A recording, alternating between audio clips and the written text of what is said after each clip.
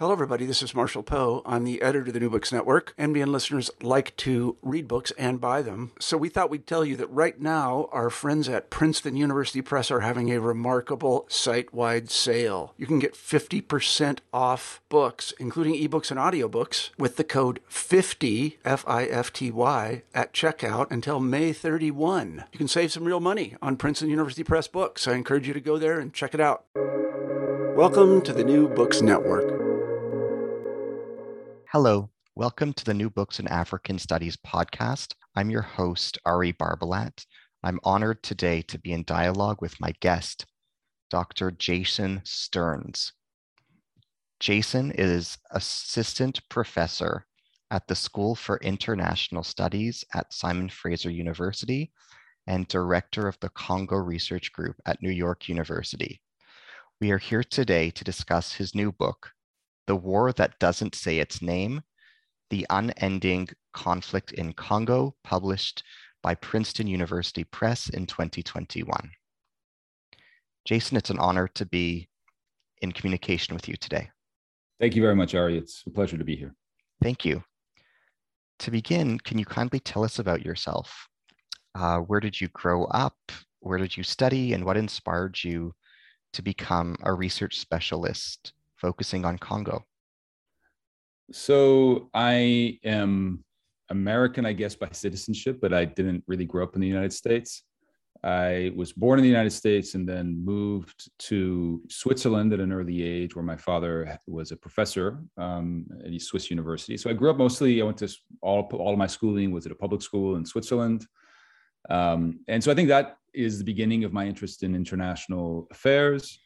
I spent some time as a student in high school in Latin America, in Chile. I spent some time after high school in Tanzania, volunteering at a research facility in central Tanzania. And so I think that just shows you that I was really interested in international relations and the international world, and inequality and injustice in the world. And that's kind of what I studied when I went to school later in the United States. I did my undergraduate at Amherst College in Massachusetts, and then I did my PhD at Yale University much later. I had quite a bit of time between the two. And when I graduated from Amherst, I wanted to take this interest forward in international relations, injustice, and so forth. And so I thought law school would be a good place to do so.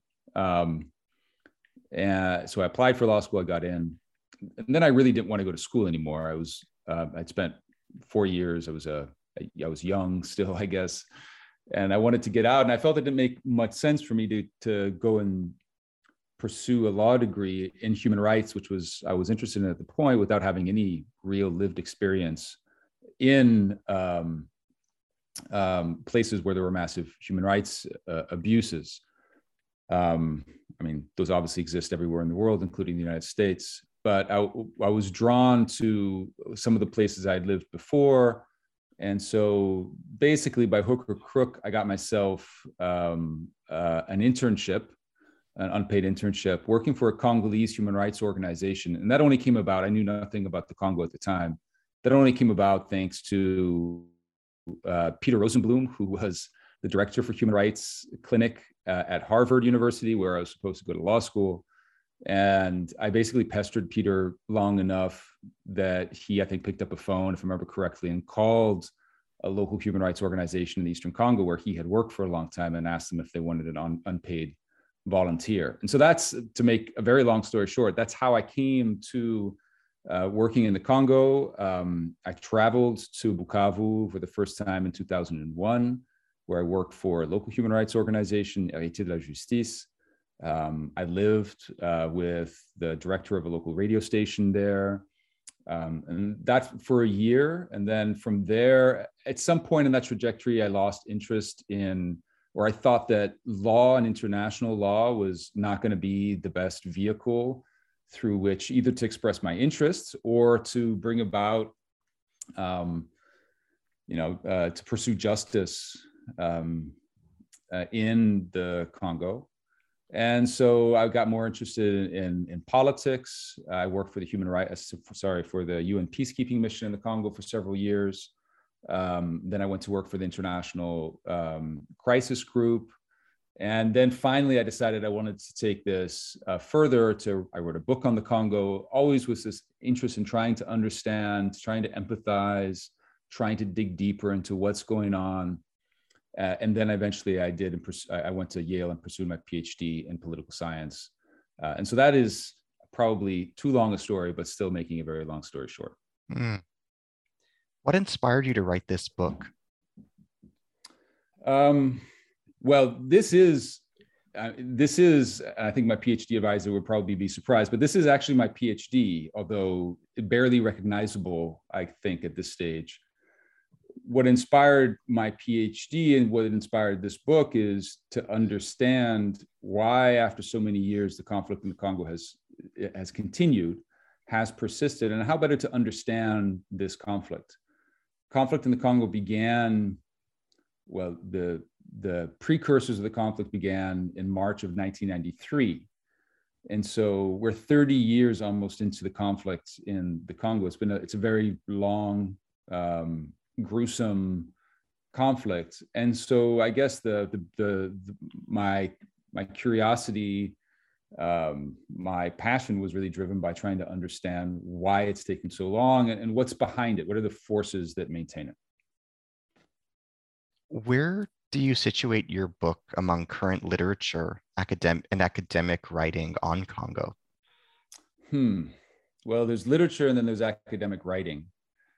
I was inspired by, I guess my inspirations in particular come from two sources. One is from Congolese themselves and the Congolese scholars who have written on the Congo. It's there that you can really find the people who know every nook and cranny, every actor, every twist and turn of the Congolese conflict.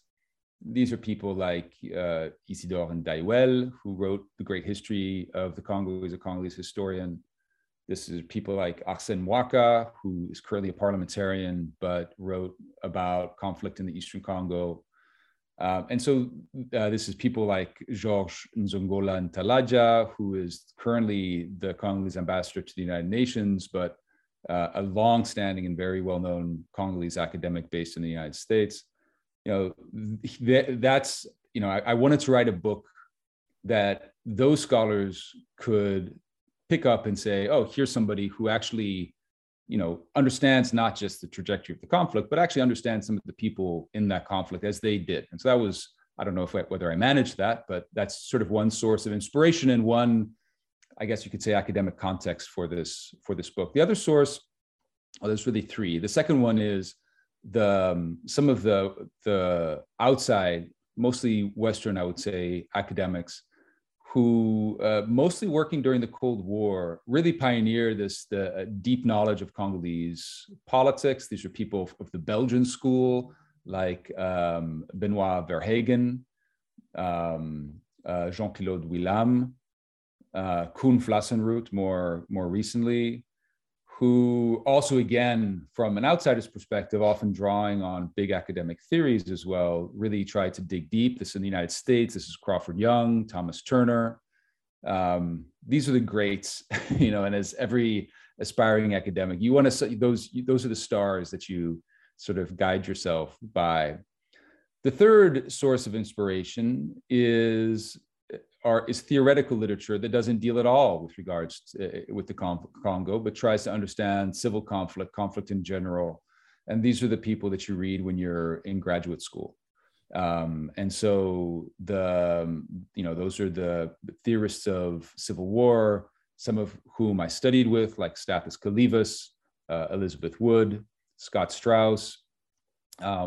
Those are some of the academics of civil war that I really look to for inspiration as well. Can you summarize your book's core argument for us? Sure. The book really there's two, I would say, moments in this book, or two registers on which the book operates. One is a historical register. So this book, on the one hand, has an ambition of just telling the story of what happened after the peace deal in 2003. So the Congolese conflict began in Sirius in 1996. And then in 2003, there was a very large peace deal. It's actually called the Global and Comprehensive Peace Deal. And that was supposed to bring an end to the war, and it didn't. In fact, war since then has escalated in many ways, fragmented. And so it was telling that story, why the war didn't come to an end and what happened since that moment. The previous phase of the war, I also told in a separate book, Dancing in the Glory of Monsters, that I wrote before this one. And so my interest was now to try to extend that historical trajectory and just tell the story, what happened.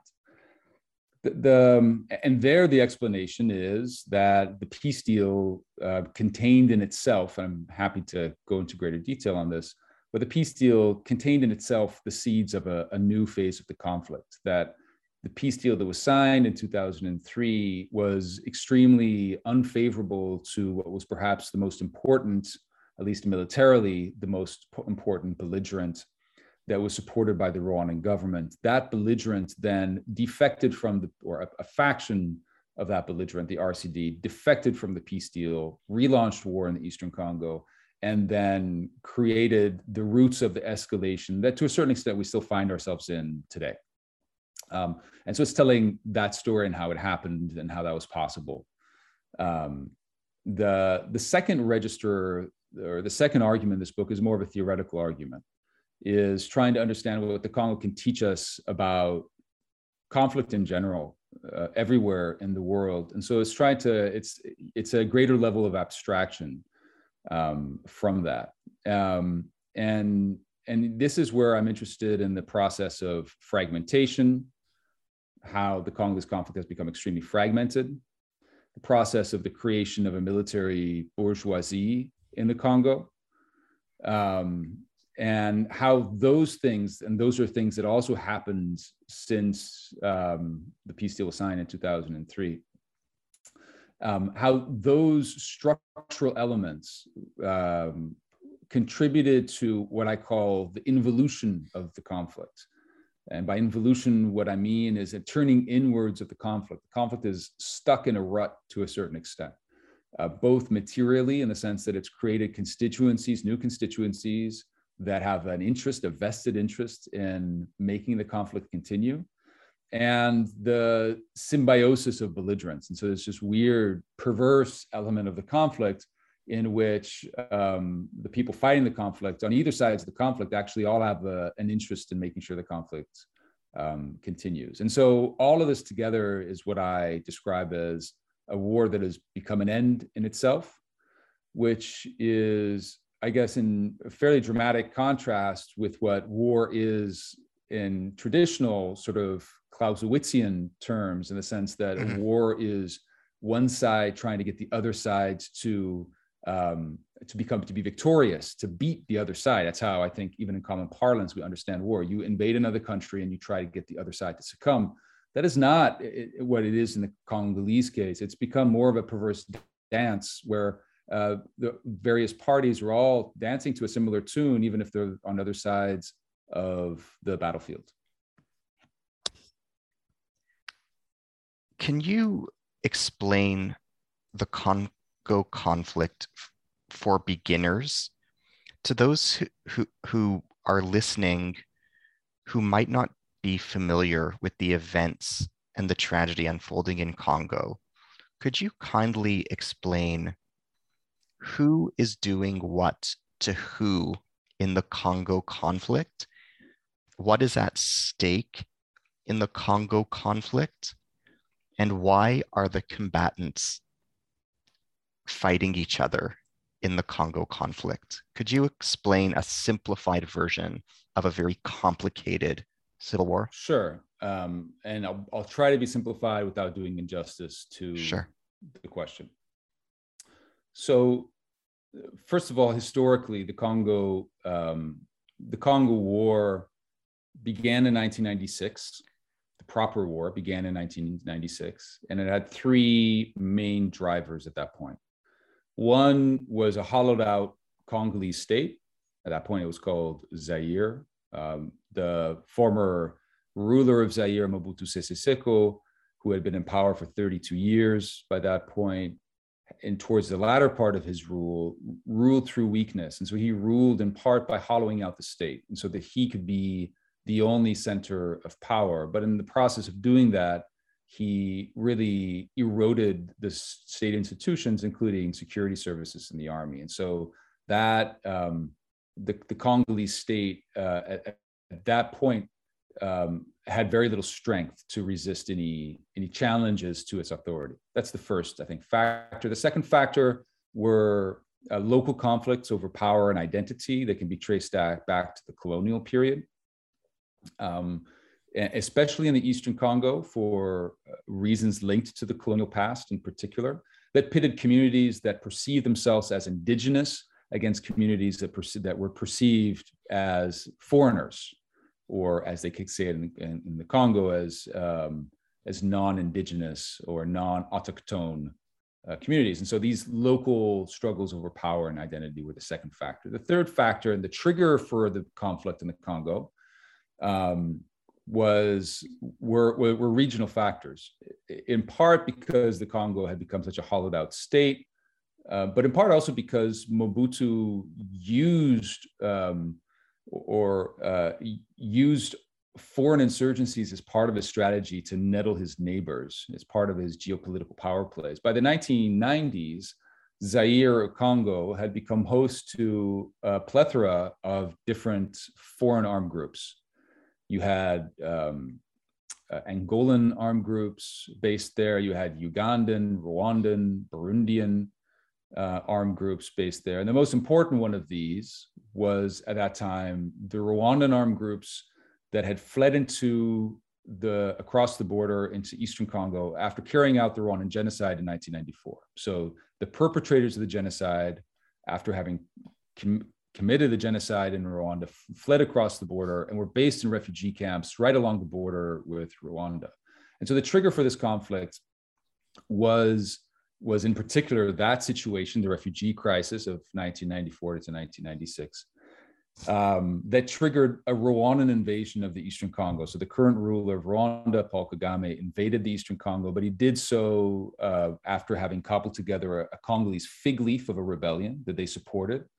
But it was a continental war against Mobutu, because Rwanda was joined by the Ugandans, who also wanted to get rid of these rear bases of armed groups, was joined by the Angolans that had a similar motive, and was joined by many other countries in Africa. Many countries in Africa were tired of seeing Mobutu there. And so they overthrew Mobutu.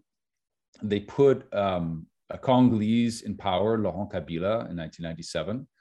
Laurent Kabila then fell out with his former backers because he didn't want to be their puppet. And so he kicked the Rwandans and the Ugandans out of the country, this time splitting the continent, because the Angolans, the Zimbabweans, the Namibians stayed with him.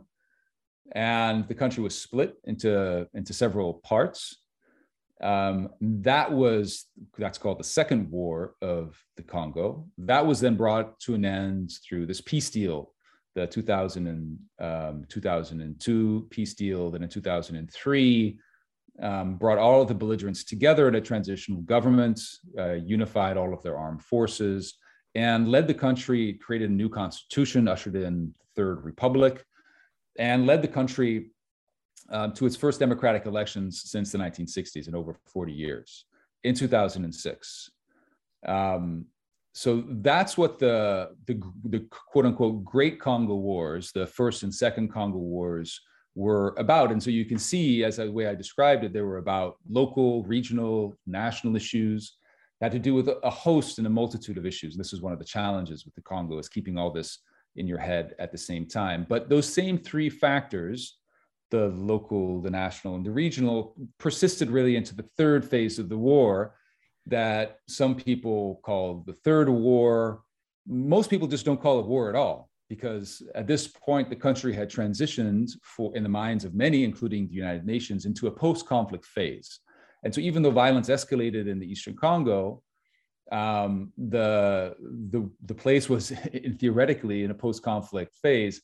And that's why my book is called The War That Doesn't Say Its Name, because most people would say that there is no, or many people were saying at the time, same time as you had now today, more displaced people than ever before in the Congo, certainly more armed groups than ever before in the Congo, that it's a war that doesn't say its name. And so that, I think, I'm happy to get into any of those individual moments or individual aspects, but that sort of summarizes both the trajectory as well as some of the forces at play.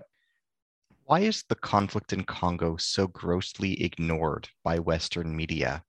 Why does it receive negligible attention?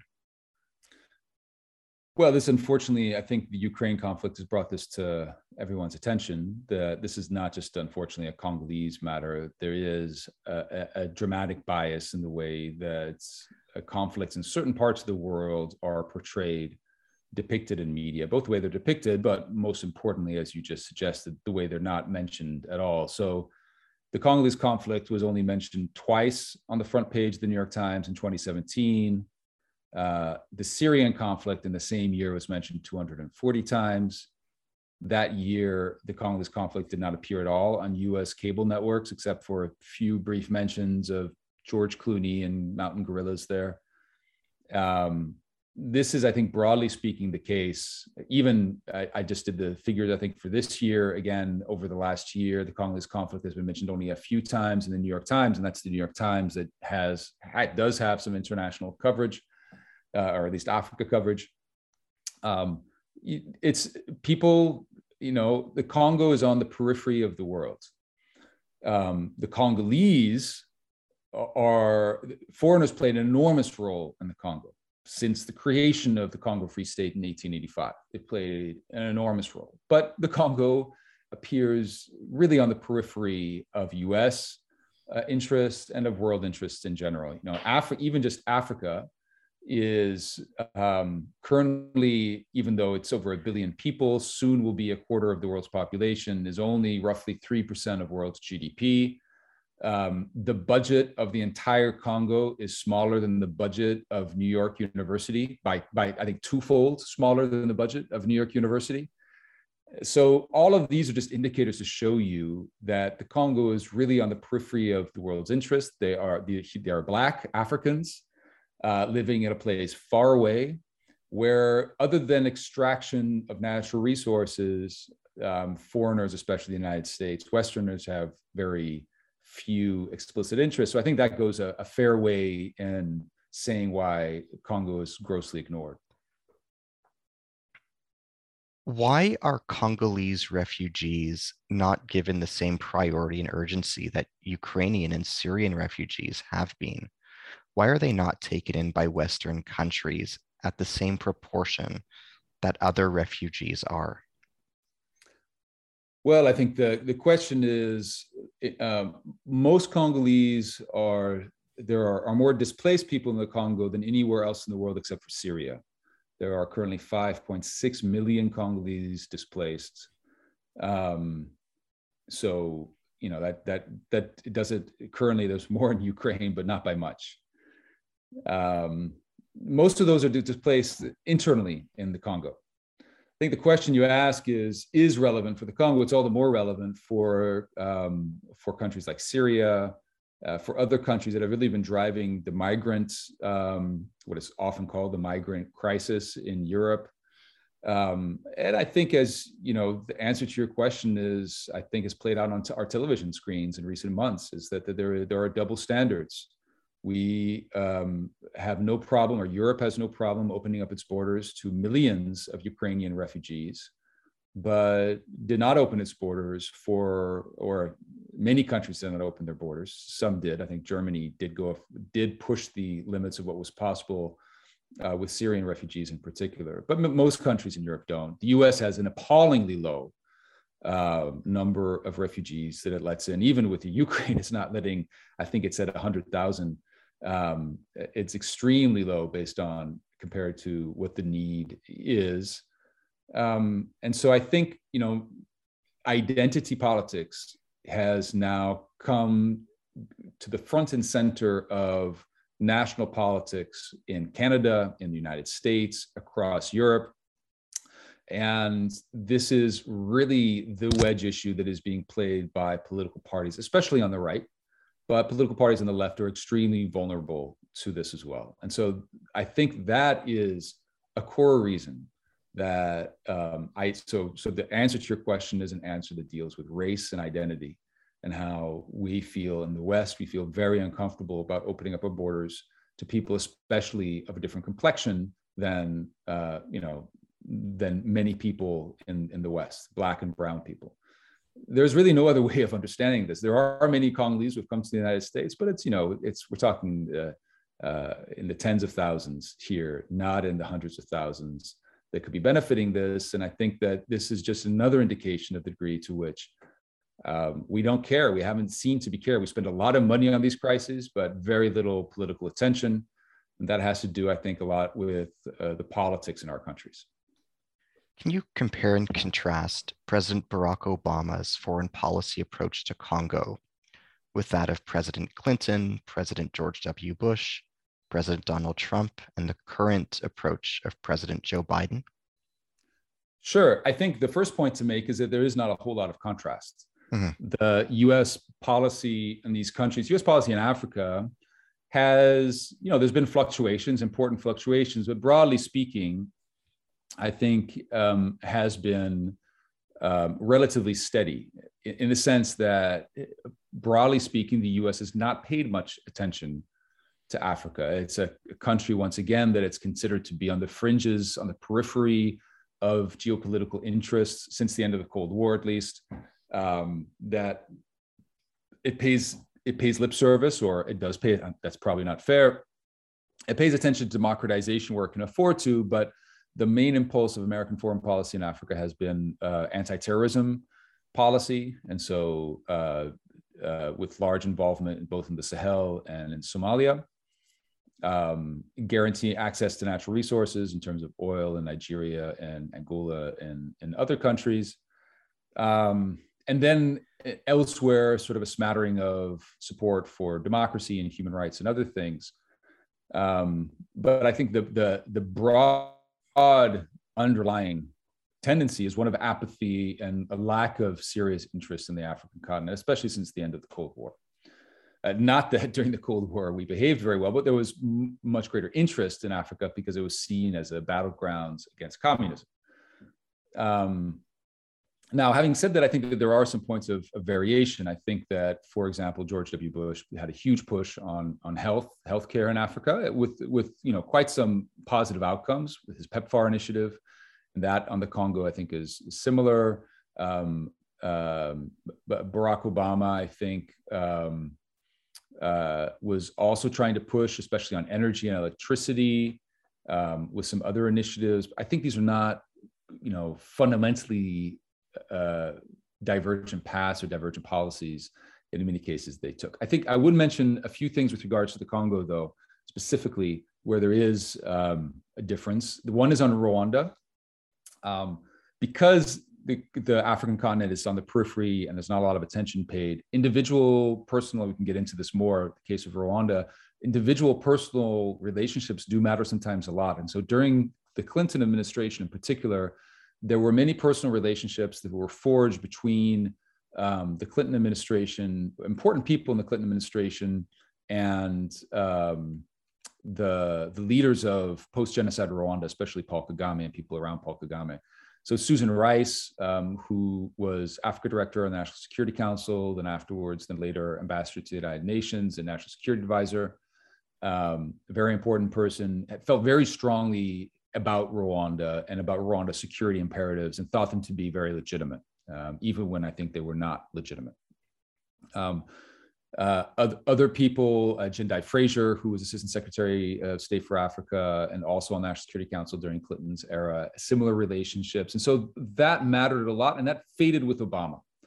In Obama, you have a new generation of Africanists or people working on Africa, these that come into power. And you could see that they had much less patience for the Rwandan Patriotic Front, Paul Kagame's political party, and their arguments over the Congo. This was Johnny Carson, Assistant Secretary of State at the time. This was Russ Feingold, Senator, and the Special Envoy for the Great Lakes. And there was a big sea change in their attitude towards Rwanda at the time. So I think that's one area where there is quite a bit of difference. What role did the structure of the Congolese state play in exacerbating violence? Right. So this is where we get to sort of the core of my theoretical argument in the Congo. So if you think of the Congolese conflict, in 2003, you have this big peace deal that was signed, and all parties came together. For a while, actually, the conflicts really died down, and the different belligerents formed a new national army. And again, with the birth of this CNDP armed group, this was a splinter faction of the Rwandan-backed armed group in the Eastern Congo. And then in response to that, you have many other armed groups pop up, either as allies to the CNDP or in particular as mobilizing against the CNDP in the Eastern Congo. And in all of this, the structure of the Congolese state is really fundamental. And so I think a big push of my book is actually to recenter the Congolese states to be at the heart of the conflict in the Eastern Congo. One can count, and we have counted, myself and colleagues have counted there to be 120 different, roughly speaking, today armed groups in the Eastern Congo. So it's easy to focus on the rebels, the guys, ragtag rebels with AK-47s walking around the countryside. What I try to do in this book is to recenter the focus on the Congolese state and understanding how the Congolese state can make that phenomenon possible. And so to answer your question, the structure of the Congolese state is characterized by high degrees of informalization of power and fragmentation of decision makers. And so power is largely dealt with informally and in an extremely fragmented fashion. It's also, despite its ubiquity, so the Congolese state is everywhere you go, it's there, it's very limited. And so it's this lame Leviathan, as one political scientist described it. It's a lame Leviathan. It's everywhere, but extremely weak and hemmed in by actors in civil society. And so all of this together, informalization of power, the fact that power is largely managed through informal channels, a fragmentation of decision makers, and a very limited ability to act. All of this makes it very difficult to enforce peace deals, to enforce the law, to coordinate effective policy. And so this has furthered conflict, has led the Congolese political elites to adopt an approach, and a very opportunistic approach to conflict. It doesn't see conflict as necessarily a threat to it, especially because conflict is based 1,000 miles from the capital. And so the conflict literally is not a threat to their survival, but it's rather incorporated conflict into its mode of governance, mode of rule. And so I think that in answer to your question, how does the structure of the Congolese state impact the Civil War? It's made it much more difficult to get rid of.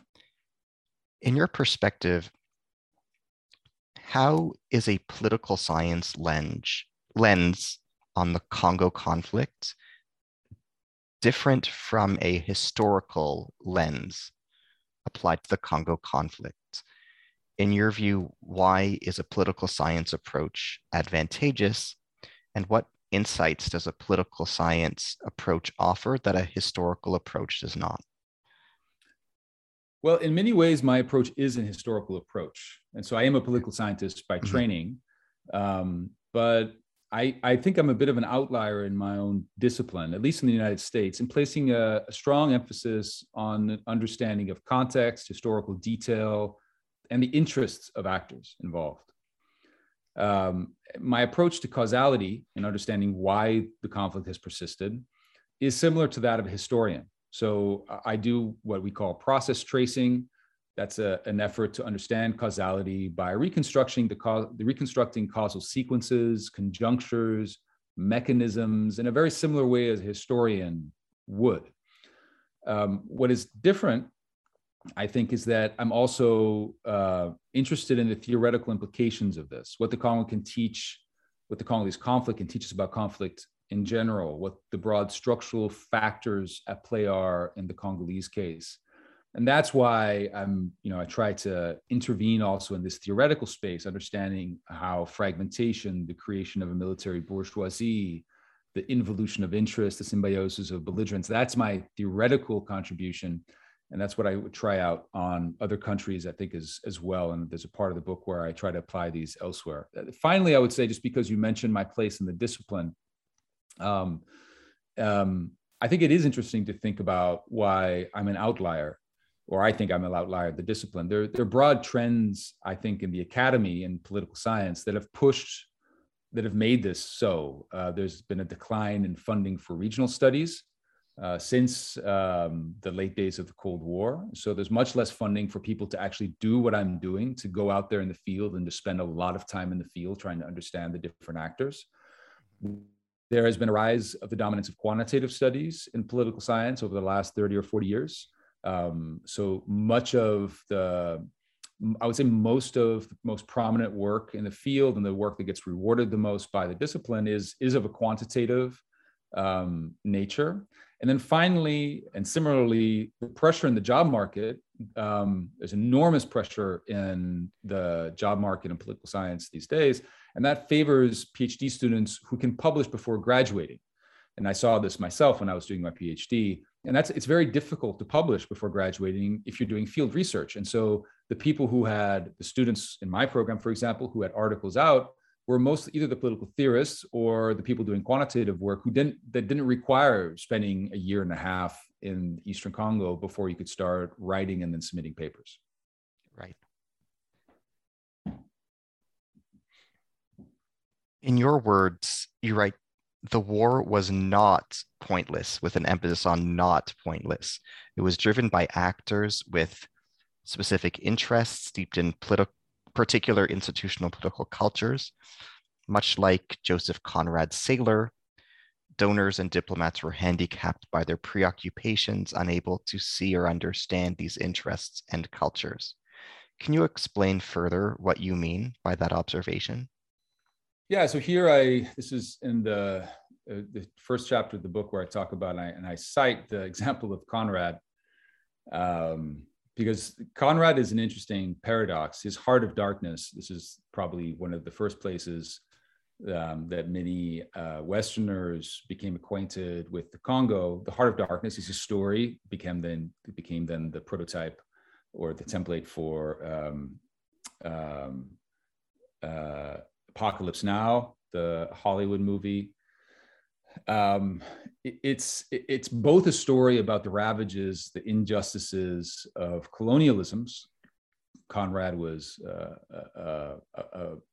adamantly anti-colonial, but also is deeply racist in the way that it portrays Africans, Congolese. It sees them as shadows on the edge, the periphery of vision, the savages. And I think that's typical as well as the way the Congo was portrayed, even amongst the anti-colonial activists in the West at the time. And so I raise this because even today you can see a similar sort of sometimes dynamics at play. It's always struck me the degree to which outsiders, scholars like myself, humanitarians, politicians, diplomats, activists, often fail to stop and think deeply about and empathize with why people are doing what they're doing. And instead of that, they often project their own beliefs and own stereotypes onto that, what they believe to be an empty canvas. And so what I'm trying to say in that quotation is that, and this is one of the main pushes of my book, is any solution is going to be predicated on that. It's going to be predicated on understanding where people are coming from. We can see this, and we're capable of doing this. We can see this happening in the Ukraine right now. There's an entire cottage industry that's risen up with trying to understand what Putin wants and who he is. Obviously, we think that's it's very difficult to figure out, but it's an important question. My argument is that we often short-circuited that question with regards to both the Congolese actors as well as the Rwandan actors. And we often failed to understand and to really grapple with who they are, what they're doing, and what they want. How do normalization and essentialization as processes and as phenomena explain what's going on in the conflict in Congo? Right. So part of my book is arguing that in order for this war to have become an end in itself, this self-perpetuating war that is pushed forward by its own momentum, that happens through material circumstances, through these structural changes that I mentioned, this rise of a military bourgeoisie, the fragmentation of Congolese state and society. And I think very often when we talk about war economies, that's what we think about. People, there's money to be made, there are profits to be made. But what I emphasize is that there's also, and this gets again to who we are as people, we're never just driven by sheer profit, that people justify their actions to themselves in different ways. And so this is the constructivist moment in my understanding of the conflict, the ideational moment, putting an emphasis on ideas, norms, and that I think is key to understanding the conflict. And so part of that is, these two factors, normalization and essentialization, is part of that, and they push in opposite directions. And so normalization of violence is this process by which we ignore violence. We look the other way. It becomes normal. It becomes acceptable. And that's happened both in the West, as we've described. We look the other way. We don't see it. It becomes insignificant. That happens with regards to much of the world, which is why there's been such an outrage. I see such an outrage even amongst my Congolese and other African friends about Ukraine, not because Ukrainians don't deserve our empathy, but because we don't provide it to other people who are in exactly similar circumstances. And so that normalization is part of what's happened from Westerners, from outsiders, but also from Congolese. The war in the Eastern Congo is awful. It's gruesome. My WhatsApp feed on a daily basis is bombarded by dozens of images of mutilated and dead bodies because I work on this conflict. But in the capital, Kinshasa, it's an afterthought. Amongst politicians, in the population, I would say, it's normalized. It's just the way things are. Essentialization pushes in the other direction. This is something that often happens amongst the protagonists of the war, not the people who are bystanders, but the protagonists. They see the violence to be part of who they are. And this also drives the conflict forward. This is especially the case, I think, for issues around belonging. So as I mentioned before, who is and who is not really truly Congolese really gets to the root of a lot of local conflicts in the Eastern Congo. And so this essentialization of who we are and who is really Congolese and who is not Congolese is really a core part of this issue, but also amongst the great power interests involved in this as well. Rwanda, for example, it much like the United States in its own conflicts, especially in the war on terror, Rwanda perceives any threat, no matter how small, from the Eastern Congo to be existential. Almost, and they've actually, Rwandan security advisors have quoted Dick Cheney's 1% doctrine. And Cheney's 1% doctrine is, even if there's even a 1% chance that something could be a threat to the United States, we have to treat it as an absolute certainty. That was the way that Dick Cheney dealt with the threat of terrorism in the United States. And that's the way that Rwandans deal with the Eastern Congo. So even if something seems to be very remote and very inoffensive even, Rwandans would often engage with actions that seem to me, to many, as to be disproportionate, exaggerated. And that's because of who they perceive themselves to be. That's because of also their past, the genocide, and so on and so forth. So this essentialization of identity is also key in understanding the trajectory of the conflict. And so together, both having some people look the other way and normalize conflict, and other people really believe that conflict is really part of who they are, this has rendered the conflict all the more intractable. What was the autochthony issue? How did it engender violence in Congo? Well, yeah, this is, I think, refers to exactly that. So autochtone, or it can be also said indigenous, indigeneity. Autochthony is this notion that there are some people who belong. So it comes from the Greek word chdonos, which means earth. Some people belong to this earth and some people do not. Some people are truly Congolese and some people are not truly Congolese. And you can, in my conversations with Mai Mai militia in the Eastern Congo, they will refer to this. They will they will grab a fistful of soil and say, our magic, because they believe themselves to be invincible to bullets, our magic comes from this soil. And by they often mean the Kinyarwanda speaking people of the Eastern Congo. They are not of the soil, and so therefore they do not belong here. And this goes back, and I have to open in a historical parenthesis here, but this goes back to the colonial period. During the colonial period, there were various waves of immigration from neighboring countries, especially Rwanda and Burundi, into the Eastern Congo. Some of these immigrations were natural. They happened because of the consolidation of kingdoms in those two countries and people who fled that consolidation process. That's the case for the Banyamulenge of South Kivu province, for example. But in some cases, the Belgian colonial power actually themselves brought hundreds of thousands of people from Rwanda to the Eastern Congo to work on mines and on plantations for them, engaging in a process of demographic engineering that has a deep legacy today. So it's roughly, we believe, around 300,000 Rwandans were brought during the colonial period to a very small patch of land in Masisi territory just outside of Goma, where there's an enormously rich volcanic soil and where Belgians and other out-Westerners had large plantations, ranches. These are rolling hills that look like Switzerland. It's a fantastic cattle herding, coffee, tea country. And so by doing this, and at the same time, the Belgians ruled through indirect rule locally. And so they ruled through ethnic leaders, through tribal leaders, through local customary chiefs. And so the fact that they ruled through customary chief, they used ethnicity as a way to rule, and yet they brought in people who were not from there, created a very combustible combination in the sense that these Rwandans arrived in a place that wasn't theirs and to which they had no right because they had no customary chiefs there. And since independence, really, this combination of an understanding of the fact that you need to be native to have rights, you need to be native to have access to land, and this notion and this presence of many Kinyarwanda speakers, or people whose distant ancestors came from another country, has created waves and waves of violence in the Eastern Congo, and something that's never been comprehensively dealt with.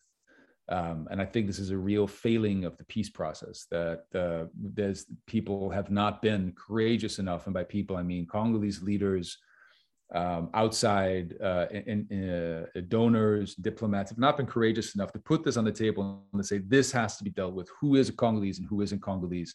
This goes to the core of many of the insurgencies in the Eastern Congo. You write as follows: if there is a conspiracy to keep Congo poor and weak, the economic evidence suggests that it would not be either only Western or piloted by governments. Rather, the liberal peace-building approach opened Congo up to private capital, which obtained mining deals for bargain prices, taking advantage of the poor regulatory framework in the Congo and the opacity of the international financial system. This ended up creating few jobs for Congolese and leaving little profit in the country. And while multinational capital has benefited considerably from the peace process in Congo, there is also little evidence that these companies engineered it or that they benefit from continued violence in the country.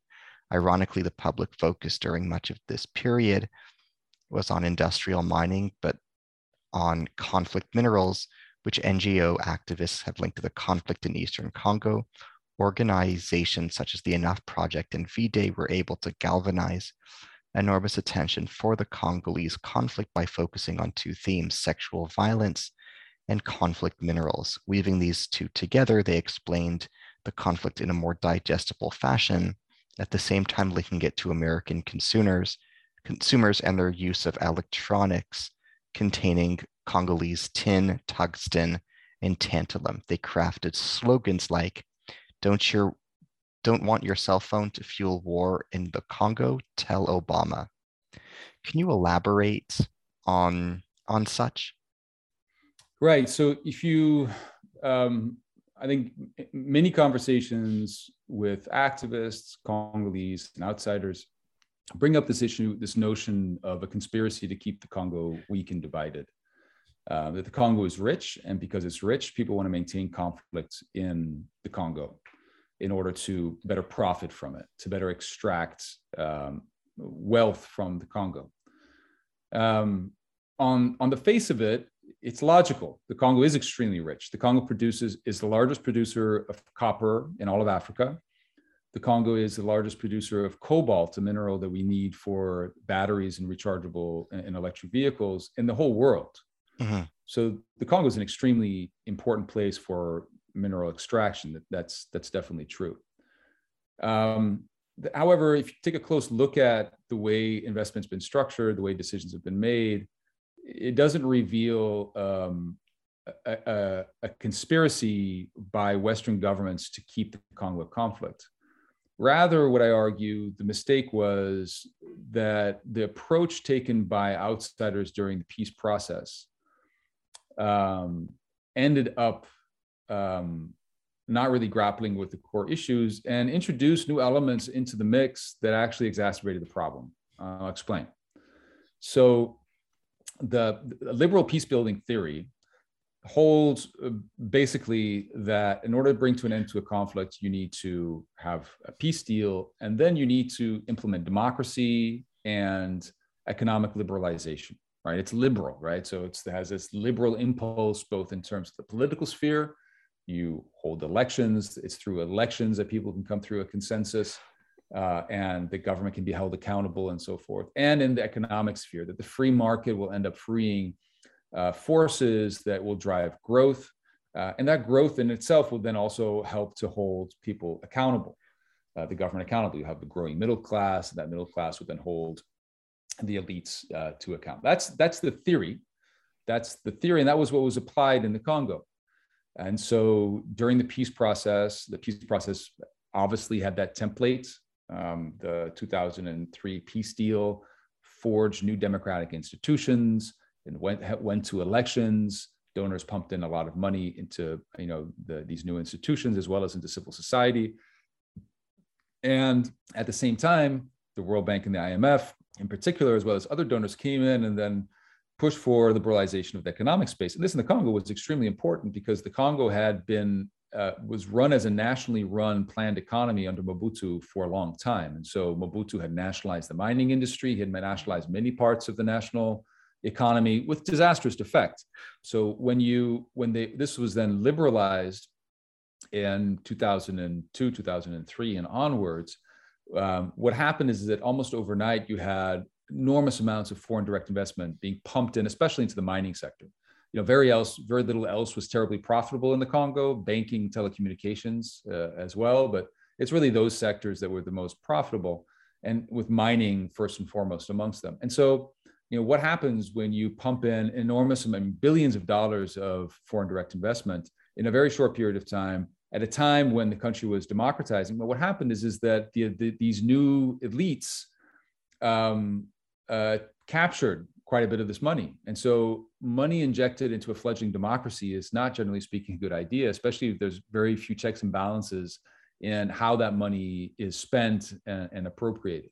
And so billions of dollars went missing. Much of that money was captured by people in the governments and people in the political elites. And that then undermined the accountability of that government,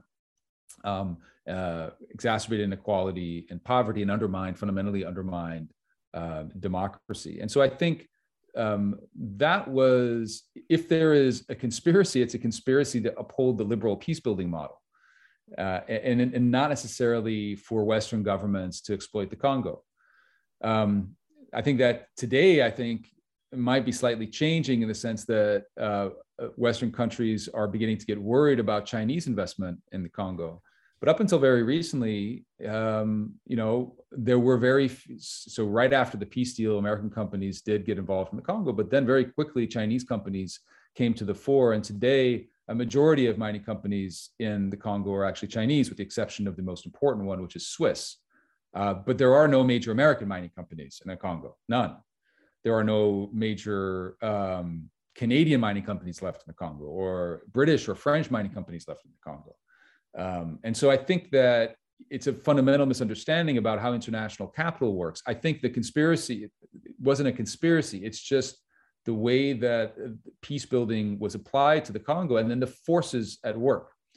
And these forces don't require a conspiracy of men sitting in smoke-filled chambers. All they required is for the dominant mode of organization of the international system, which is, a neoliberal free market system, to be applied in the Congo. And that happened, I think, and that's what then had a disastrous effect. And I think that many activists, as I say in that quote that you read, didn't understand this, and they didn't understand the nature of the real threat in the Congo. So yes, of course, artisanal coltan chains in the Eastern Congo contribute to violence in the Eastern Congo, but they contribute very little to the national economy. And if you want to reform the state, and I think that's what you really need to do in the Congo, then you need to look at these broader structural forces at play and target them. Understood. Can you explain how the history of Congo unfolded from the reign of Joseph Mobutu to the outbreak of civil war in the 1990s? Yes. So I mentioned previously there's three factors that really drove the war in the Eastern Congo: the local, the national, and the regional. Starting in the 1970s, so Mobutu began in power. He carried out a coup and came to power in 1965. He was very much in power even before that, but officially came to power in 1965. And then in his initial phase of rule that we often forget today, he ruled through strength. He was a strong man, and he created a state that actually was quite functional, with large healthcare sector, with a strong army that deployed peacekeeping missions in different parts of Africa. And it was really the envy of parts of Africa. If you look at pictures from this time, it's quite remarkable. And then what happened is that system went sour and started to fall apart in the mid-1970s. When Mobutu became, a variety of things happened. You had the OPEC oil crisis, you had broad international structural factors, but you also had Mobutu's paranoia that got the better of him. Afraid of threats from his own security services and his own political elite, he started ruling through weakness rather than strength. And this meant creating a proliferation of different security services and administrative services, pitting them against each other, rotating people around on a constant basis, making sure nobody stays in power in one place for too long, using ethnicity increasingly as a means of rule, pitting people against each other. And so this, as I mentioned before, really hollowed out the Zairian state. At the same time, copper prices at some point that were buoying the economy declined, and he lost his ability to dole out largesse in the ways that he had done before. And so all of these factors together led to a decline of the Zairian or Congolese state and precipitated the fall of his rule. I think a key factor towards the end, he opened up for multi-party democracy in 1990, and a key factor in that was also the end of the Cold War. And throughout Africa, you had democracy movements swept throughout Africa. You had a sovereign national conference, first in Benin, and then in other countries, and eventually then in Zaire in 1992, 1993. And so these broad geopolitical changes, the end of the Cold War, really then was the last nail in Mobutu's coffin. Well, besides the fact that he himself also was very sick and terminally ill, and then died of cancer shortly after he fled the country in 1996. And so that was the hollowing out of the Zairian state, and the impact that Mobutu had. But without going back through its history, local conflicts over power and identity were key, and regional politics, as I mentioned before, were key as well in the creation of the Civil War. And so when the Civil War began, it wasn't really a civil war because it was an international war. When the international war began in mid to late 1996, all of these factors came to play. The Zairian army fell apart. Local armed groups were used by the Rwandans as their fer de lance, so as the military vanguard of their movement, were Congolese Kinyarwanda-speaking Congolese, so these people who belong to these communities that were perceived as foreigners and have been treated as foreigners for much of this time. So Congolese Hutu and Tutsi were a core part of this rebel movement called the AFDL that invaded in 1996, and that were backed by the Rwandan government. And so it's that triple helix really of state weakness, local struggles over power and identity, and regional intervention that led to the descent into war in the mid-1990s. Can you explain to us who are the Raya Mutomboki, and what does the name mean? Can you explain the significance of the name Raya Mutomboki, and can you explain who the Raya Mutomboki are? Right. So this is then, in my book, the way I proceed is I just try to describe the broad trajectory of the conflict, understand the broad structural factors at play, understand the Congolese and the Rwandan states and their role in the conflict. And then I lay out my theoretical argument. And then after I do that, I then do I have three chapters where I really focus in on several armed groups and try to understand them better. This flip side of the conflict, not looking at the Congolese state, but looking at the people who oppose the Congolese state, these military insurgencies. One of them is the Raya Mutomboki. Raya Mutomboki, which is Swahili, Raya in Swahili means citizen or civilian. And Mutomboki means in anger. I mean, so these are angry citizens is what it's called. It's a movement that arose in 2000, roughly speaking, or came to prominence, really roughly speaking, in 2011 in the Eastern Congo, in rural areas of the Eastern Congo, as a response, as a self-defense mechanism. And it's really, I think, one of the trends, or one of the aspects of many of these armed groups, as I said, there's 120 of them in Eastern Congo, is this notion of self-defense. Many of them are born out of self-defense. And if you talk to almost any of them even today, and you ask them, well, why are you there? They'll say, we're here to protect the population. We're here for self-defense. And the Raya Mutomboki at its origin was exactly that. They were born when the Congolese army withdrew from certain parts of the Eastern Congo during a process they called regimentation. There was a process actually that was attempting to deal with this CNDP movement that was sort of at the epicenter of escalation in Eastern Congo. So the Congolese army withdrew from certain rural areas in an effort to rationalize and to restructure its armed forces in 2011, leaving a security vacuum in these areas, and the security vacuum that was filled by foreign armed groups in particular, especially Rwandan rebels that were based in this area, and left the local population exposed and vulnerable. And in response, the local population, and this especially was in the territory of Shabunda in the Eastern Congo, started mobilizing. And in mobilizing, they harked back to traditional rights that invoked invincibility, or they believed and made their warriors invincible. And so they gave them what they called dawa. Dawa is Swahili for medicine. But they gave them this traditional medicine. Sometimes it was an amulet. Sometimes it was medicine that they would cut into with a razor into the skin and then scrub into the skin, that they believed made them invincible, especially towards foreigners.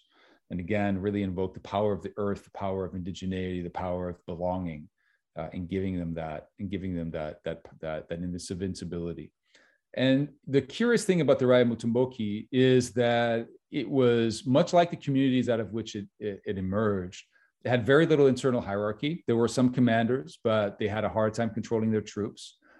But its real strength was this belief in invincibility and the belief in self-defense, and it spread like wildfire. So these local self-defense militia were able to do what the Congolese army hadn't been able to do, which was push these Rwandan rebel groups out of many parts of rural Eastern Congo, crack down on them, get rid of them, sometimes in very brutal ways. And they did that because people just, they would take whatever they had, a machete, a machine gun, a bow and arrow, sticks, and they would join this Raya Mutomboki movement almost as like a fever.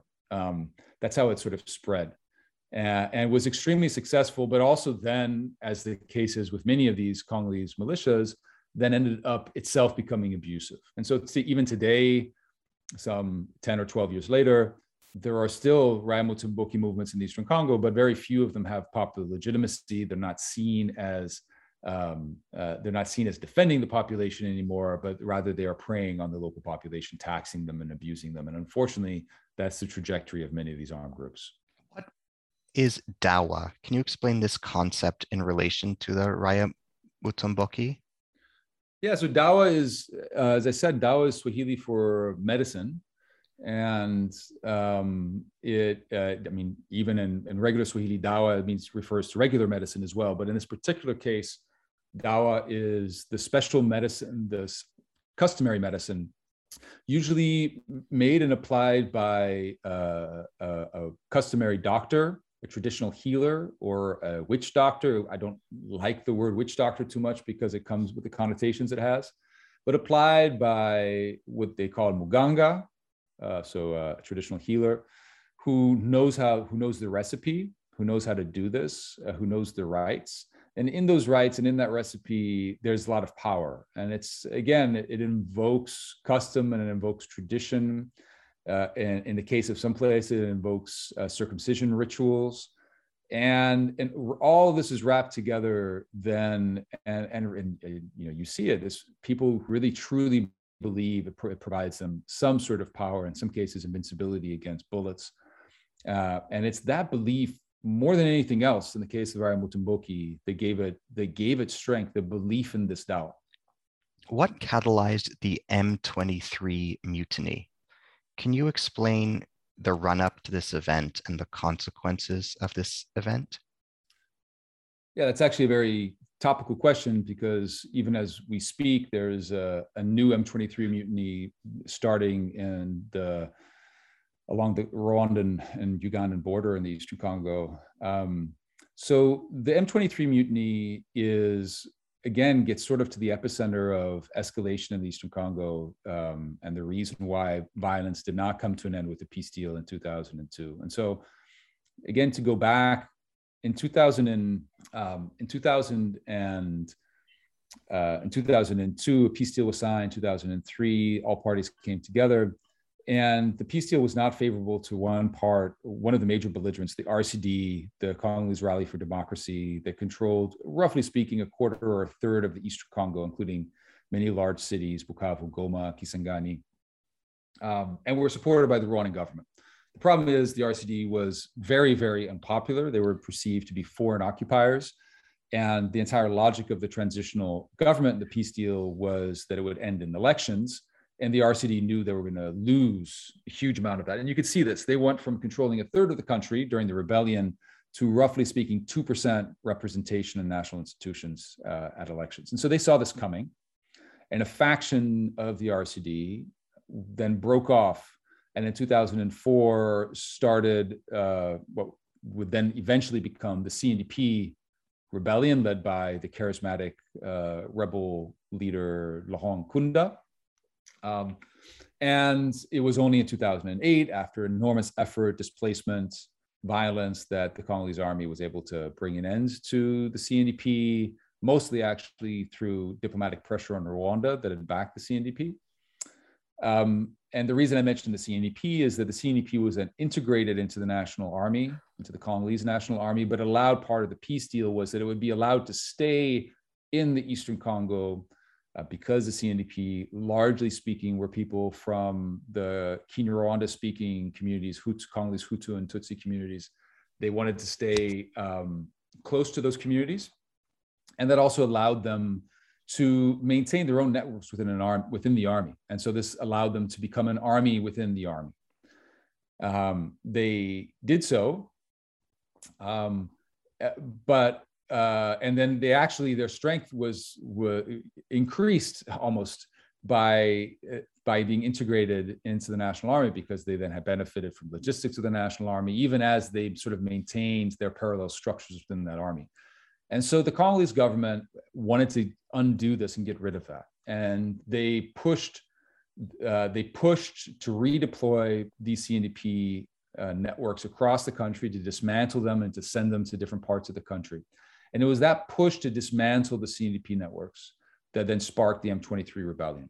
And so the M23 rebellion is sort of part of a lineage of rebellions stemming from the Congolese Hutu and Tutsi communities, backed by the Rwandan government, that goes back to the very beginning of, and even before, the first Congo Wars. And so again and again, this motif keeps on coming up of Congolese Hutu and Tutsi communities backed by the Rwandan government as a center and as sort of getting to the core of the rebellion. There were other factors as well in launching or triggering the M23. One was the conviction of Thomas Lubanga at the International Criminal Court, and one of his deputies, Bosco Ntaganda, was one of these ex-CNDP leaders in the National Army. He was afraid that he would be next on the list, that he was, in fact, there was a big push by diplomats to get him arrested as well. And so the M23 that he helped lead was also part of his effort to preempt his own arrest.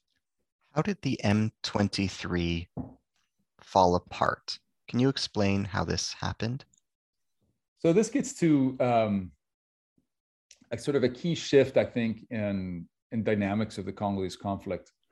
And so the M23 was lasted from early 2012 until November of 2013. At their height, they occupied the town of Goma in late 2012 for about a week. And so it was a significant movement, and it benefited enormously from Rwandan support. Rwanda was afraid of losing a foothold in Eastern Congo. It saw Eastern Congo as being part of its zone of interests, much like the United States sees parts of the Western Hemisphere as being its area of interest, much like Russia sees parts of Central Asia, Eastern Europe being an area of its interest. It's not too different from how Rwanda sees Eastern Congo. And so the Rwandan backed this M23 rebellion considerably. And it was really Rwanda, that backing, that was both the strength as well as the Achilles heel of the M23. And the reason I say that is because of a lot of work that was being done by colleagues of mine, including myself, on this Rwandan support. It became pretty clear to everybody what was happening. And this was in quite distinct difference with the CNDP. At the time of the CNDP, it was hard to convince diplomats that the Rwandans were backing the CNDP.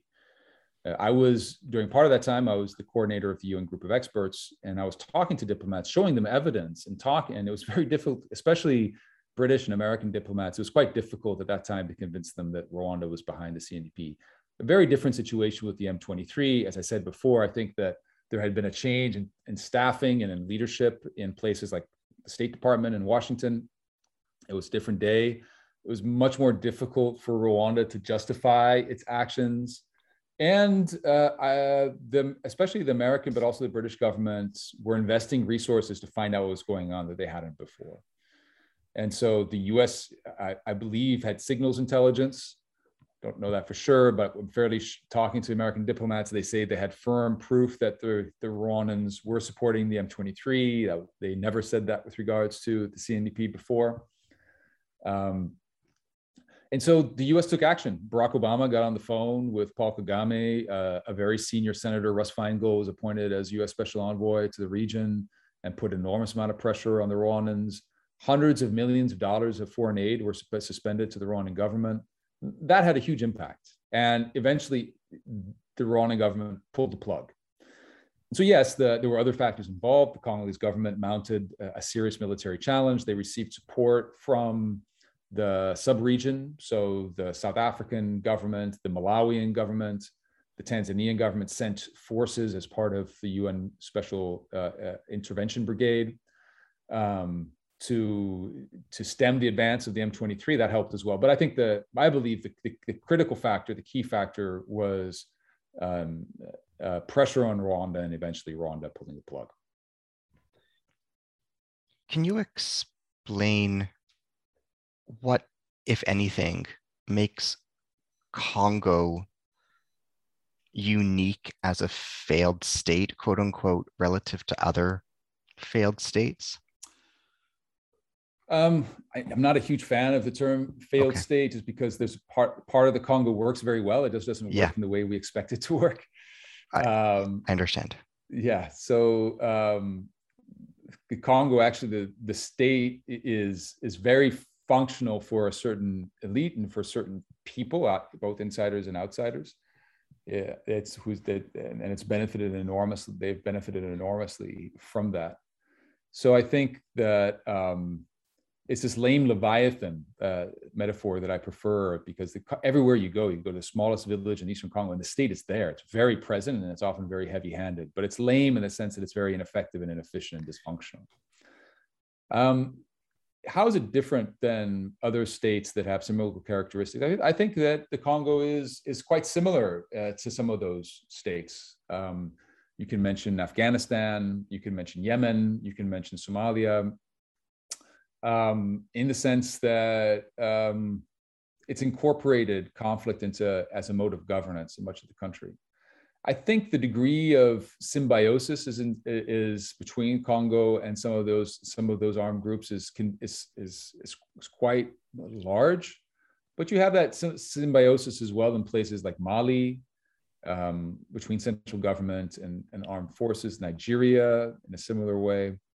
And so I think that what makes the Congo, what allows that sort of system to happen, I think, is in part the sheer size of the country, that you can have enormous violence, but it's not violence that threatens the survival of the ruling elites, because they're so far away and there's no road network connecting the east to the west of the country. Capital Kinshasa, you can get in a Boeing 737 and fly for 2 hours until you get to the capital Kinshasa from the east. It's a very long way. And so I think that facilitates, but you have, that's a similar situation in Afghanistan, Sudan, South Sudan, especially, and elsewhere as well. So I see a lot of similarities, I think, with many other countries with similar characteristics.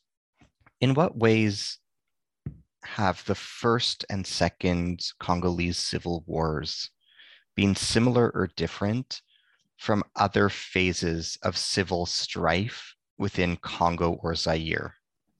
It's a good question. I think that for Mobutu, for all of his failings, didn't suffer this kind of wide-scale strife, even though he set the stage for conflict. He didn't suffer this kind of conflict. And so you had insurgencies in the mining-rich copper belt in the south of the country in 1977, 1978, the Shaba Wars, they were called at the time. And they were dealt with very swiftly, mostly by foreigners, mercenaries and foreign armies, legionnaires, and foreign governments that put them down. So the Zairean Congolese state helped with that, but foreign governments did as well. Mm-hmm. But conflict wasn't part of governance for Mobutu, in the sense that it wasn't integrated. His army was relatively small. He pitted them against each other. They made money off the local population, but they didn't profit from, there wasn't the same sort of widespread conflict as you have now. Conflict in the Congo is quite widespread. And if you look at the Eastern Congo, in an area roughly the size of California, much of the rural area is under the influence or the control of an armed group or a militia. That did not exist at the time of Mobutu. Another, I think, a key difference between the phase of the conflict now and the phase of the conflict, and I talk about this in the book, and the phase of the conflict in the early parts of the war. During the early war, the purpose of the conflict was to win. I mean, it seems almost like a banal thing to say. The purpose of war is often seen as winning, as defeating the other side. When the AFDL rebellion overthrew Mobutu in 1997, that was their purpose. Their purpose was to, what they said, to liberate the country. when the Great Congo War, the Second Congo War broke out, the purpose there too was to win, was to gain territory, to control territory. That's not really the purpose anymore. There are no armed groups in Eastern Congo that seek to overthrow the government, to my knowledge. Even really to control large cities is not, or secede from the government. What most of those groups are doing is surviving. They're out there living. Violence has become, and conflict has become, a mode of life. And for the government, conflict in part has become a means of governance as well. And so a lot of the way you make money in the army in particular, and the security services more broadly, is by being in conflict. And it's hard to make money if you're not in conflict. You can even see this in the way that people are paid within the National Army. They're paid. They have a statutory salary that they have a right to, no matter what. It's extremely small. Even the highest ranking general in the Congo makes less than $200 a month. And yet they have villas and they have cars and they have 4 cell phones. The way they make money is by getting side payments, by getting bonuses. These are legal bonuses, but they're at the discretion of their own officers. And so this allows their officers to keep control over them. And they make money through illegal fashions. So by being deployed in a mining rich area or close to a border or in a place where there's a major road, and all of these things they can tax. They make money through taxation, through extortion, really.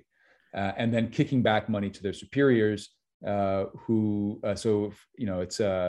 every unit on the ground that makes money kicks back a part to their superiors. They deploy people based on how much money they can make in different places. And so conflict has become a way of life, both for combatants at the local level as well as for many people in the National Security Services. You quote Colonel Pierre Massoudi as saying the following to you: "This war is not what you think it is." What did he mean by this? Yeah, so what, this is... Yeah, what do those words mean, and who was he? So Pierre Massoudi was a guy, I don't use his real name because he didn't want me to, but he's a colonel in the Congolese army who grew up with a particular notion of war. This, as I say in the book, he grew up watching war films with his dad. And those war films projected away, the kind of model, the Clausewitzian model of warfare, where you use war to impose your will on another, to extract victory, to dominate other people, and then you win. And that's what heroism is prevailing in a noble fight. And when he looked around himself and he looked at the army that he currently was working in, he didn't see any of that. He saw war as a means of eking out a living. He saw war as extracting resources from the population that you're supposed to protect. He saw war in which there was some sort of perverse symbiosis with the enemy. So the largest provider of weapons and ammunition to rebels in the Congo is the Congolese army itself, where people sell bullets. They'll sell, he would tell me about times they go to battle and he'd ask his people, to open fire, and they say, we only have 5 bullets left. What happened to all the bullets? Wow. Well, they sold them, and often those bullets ended up in the hands of their enemies. And so, as he said, we're being killed by our own bullets because we sell them to the enemy. And so, he was looking around and he was disgusted by the army that he was in that had nothing to do with the army that he wanted to join in the first place. Understood.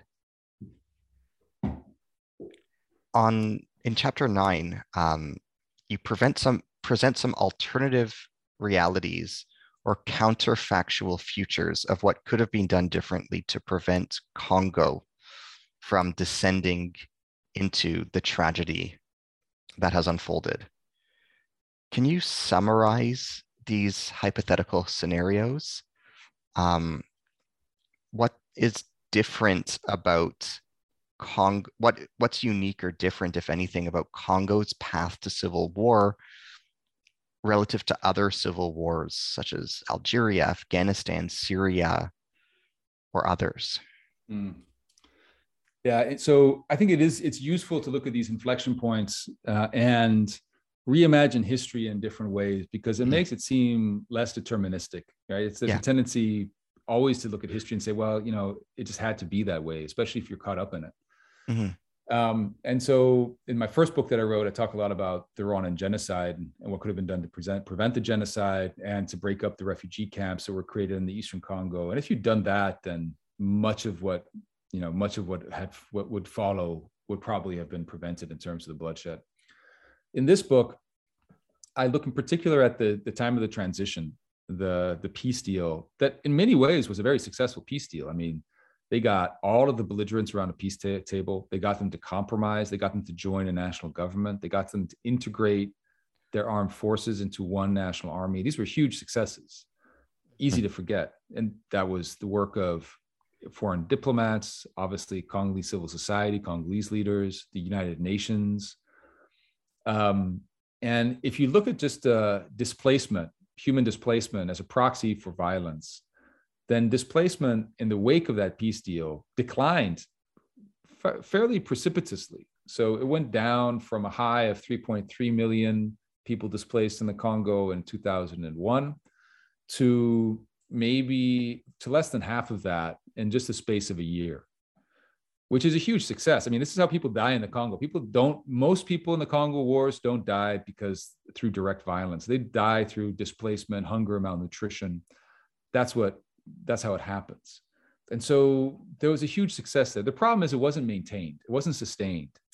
And I think that one of the main, I think their emphasis on Rwanda is key. It's very difficult to fix the Congolese state. That's a generational task and challenge that the Congolese will have to really deal with, and we have to help them with that. But that's not something you can fix in a couple of years. The Rwandan involvement in the Eastern Congo really allowed for this escalation to take place that brought an end to this, or that really unraveled the peace deal. The creation of the CNDP and its successor movement, the M23, the Rwandan government was, deeply, deeply involved in that. And we were in a paradoxical situation where Rwanda was a donor darling, and to a certain extent remains a donor darling because of its ability, its almost sort of mythical ability to rise like a phoenix out of the ashes, the genocide, rebuild its country against all odds. This is a story that's captivated many, from Bill Clinton to Bill Gates, to Rick Warren, the pastor, to Starbucks, to Tony Blair. I mean, Paul Kagame has many friends around the world, and it's part because of the story. And there's parts of that story that are absolutely true. But the perverse thing about this situation is that during much of the time that I describe in my book, certainly around this time of the peace deal, over half of the budget, Rwanda's national budget, was being funded by foreign donors, and sometimes more than that. And yet the actions of the Rwandan government and its army in the Eastern Congo were creating a humanitarian crisis that it once again was, being dealt with through the same donors spending money in the Eastern Congo. So we really failed. Foreigners really failed in putting enough pressure, identifying the problem, identifying Rwanda's involvement, calling them out. And this is what we did, what foreigners, especially the United States, ended up doing in 2012. They thought, they looked the other way, they didn't understand it, or they believed that Rwanda really wasn't an existential threat. And I tackle all of those issues in my book, and I think there was a misdiagnosis of the situation, or not even a diagnosis of the situation. So that, I think, was one of the problems that could have been dealt with differently. I think the other issue, there's several other issues, I won't get into all of them here, but one other one that I wanted to talk about briefly is the international economic model that we applied to the Congo. As I mentioned previously, it was this model that the free market will end up liberating creative, dynamic forces in the Congo that will benefit everybody. And what happened was that the free market opened up the Congo to foreign investment that then became captured by part of these political elites that injected, poison into this fledgling democratic system.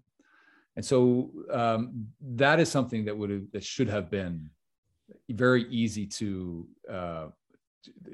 should have been something we should have anticipated and then avoided. It was the World Bank wrote the mining code in the Congo, and they basically was the Afghani mining code that they adopted to the Congo, because they wrote in Afghanistan as well. And this is something that I think should have been dealt with differently in the Congo. And I think that, you could have imagined different ways of doing this, but there should have been some sort of trust fund, something created that would have allowed these profits to remain in the Congo, to have greater checks and balances on this inflow of funds, something to constrain, to limit the vagaries of international capital during this critical time in Congo's trajectory. How did the US invasion of Iraq in 2003 impact the situation in Congo in light of the Second Congolese Civil War playing out around that time? How did the invasion of Iraq impact the UN's proposed Operation Artemis, which was considered for Congo? Yeah, so I think the U.S. invaded Iraq in 2002, and the French government in particular was not very happy with this, and I think that the EU felt somewhat sidelined, and this was a fact. At the same time, you had violence escalating in parts of the Eastern Congo, and especially in what is now Ituri province in the Eastern Congo, gruesome levels. And this for a variety of complicated reasons that I lay out in my book, but it was linked to the peace process, right? And so you have the US pioneering one mode of international intervention in Iraq, very military, very heavy-handed, very much trying to get engaged in engineering of a new state, a new democracy and a new state in the Middle East. And the French government at the time, and members of the European Union as well, and members of the United Nations, because this was deployed under UN authority, said that, well, we need to have a different kind of model. And there was an enormous, I think, many parts of the international system were deeply disenchanted with America's actions in Iraq. And there was a need to pioneer a different model of international solidarity, international peace building, a different model of peace building. And so the French then deployed its Foreign Legion with the backing within the French military apparatus to deal with this conflict in the Eastern Congo, this burgeoning conflict in Ituri province. It was getting terrible. It was during the time of the transition. Something needed to be done. And so the Iraq War really provided, I think, the context for the French to act, where they felt that we need to not only act because of the humanitarian imperative on the ground, but we need to act to show that a different kind of engagement is possible compared with the U.S. engagement in Iraq that's too heavy-handed, that comes without legitimacy, without the buy-in of the local population. This is a different way of engaging. In your perspective, what makes the situation in Congo similar or different from other African civil wars, such as Sierra Leone, Liberia, Somalia, Sudan, and others? Well, some of those are very small. So Liberia and Sierra Leone are very small countries. And so I think the most, obvious thing to say, and those are actually also relative success cases in the sense that the war is awful there and it stopped. Mm-hmm. And as difficult as those countries, just the difficult situations as they may be in, there is no widespread conflict in the Liberia or Sierra Leone today. And so I think that's one way. There's many similarities too, but that's one way it's very different than those two countries. With regards to the Sudan, I think there are many, similarities as well, that some of which I've mentioned in terms of the size of the country. One difference with Sudan is the geopolitical nature of the Sudanese conflict. Sudanese conflict really involved the war on terror. It involved oil. It involved debates over Christianity and Islam that parts of the American political establishment were very invested in, especially the Christian right in the United States. And all of those brought Sudan to the prominence in the United States the Congo never had. And so a lot, the Save Darfur lobby, for example, in the United States, the activism around Save Darfur, these are things I think that were also need to be understood as part of those debates. That's the reason I think they also came to such prominence in the United States, especially other parts of the West, and the kind of violence you saw there was also something that was more gripping. The Congolese conflict, the violence in the Congolese conflict is, it's harder to tell the story of the Congo than it is of those other countries. I often talk to journalists, and they just, they throw their hands up in the air often and say, how the hell am I supposed to tell the Congo conflict in 400 words to make it digestible and understandable to the broader public?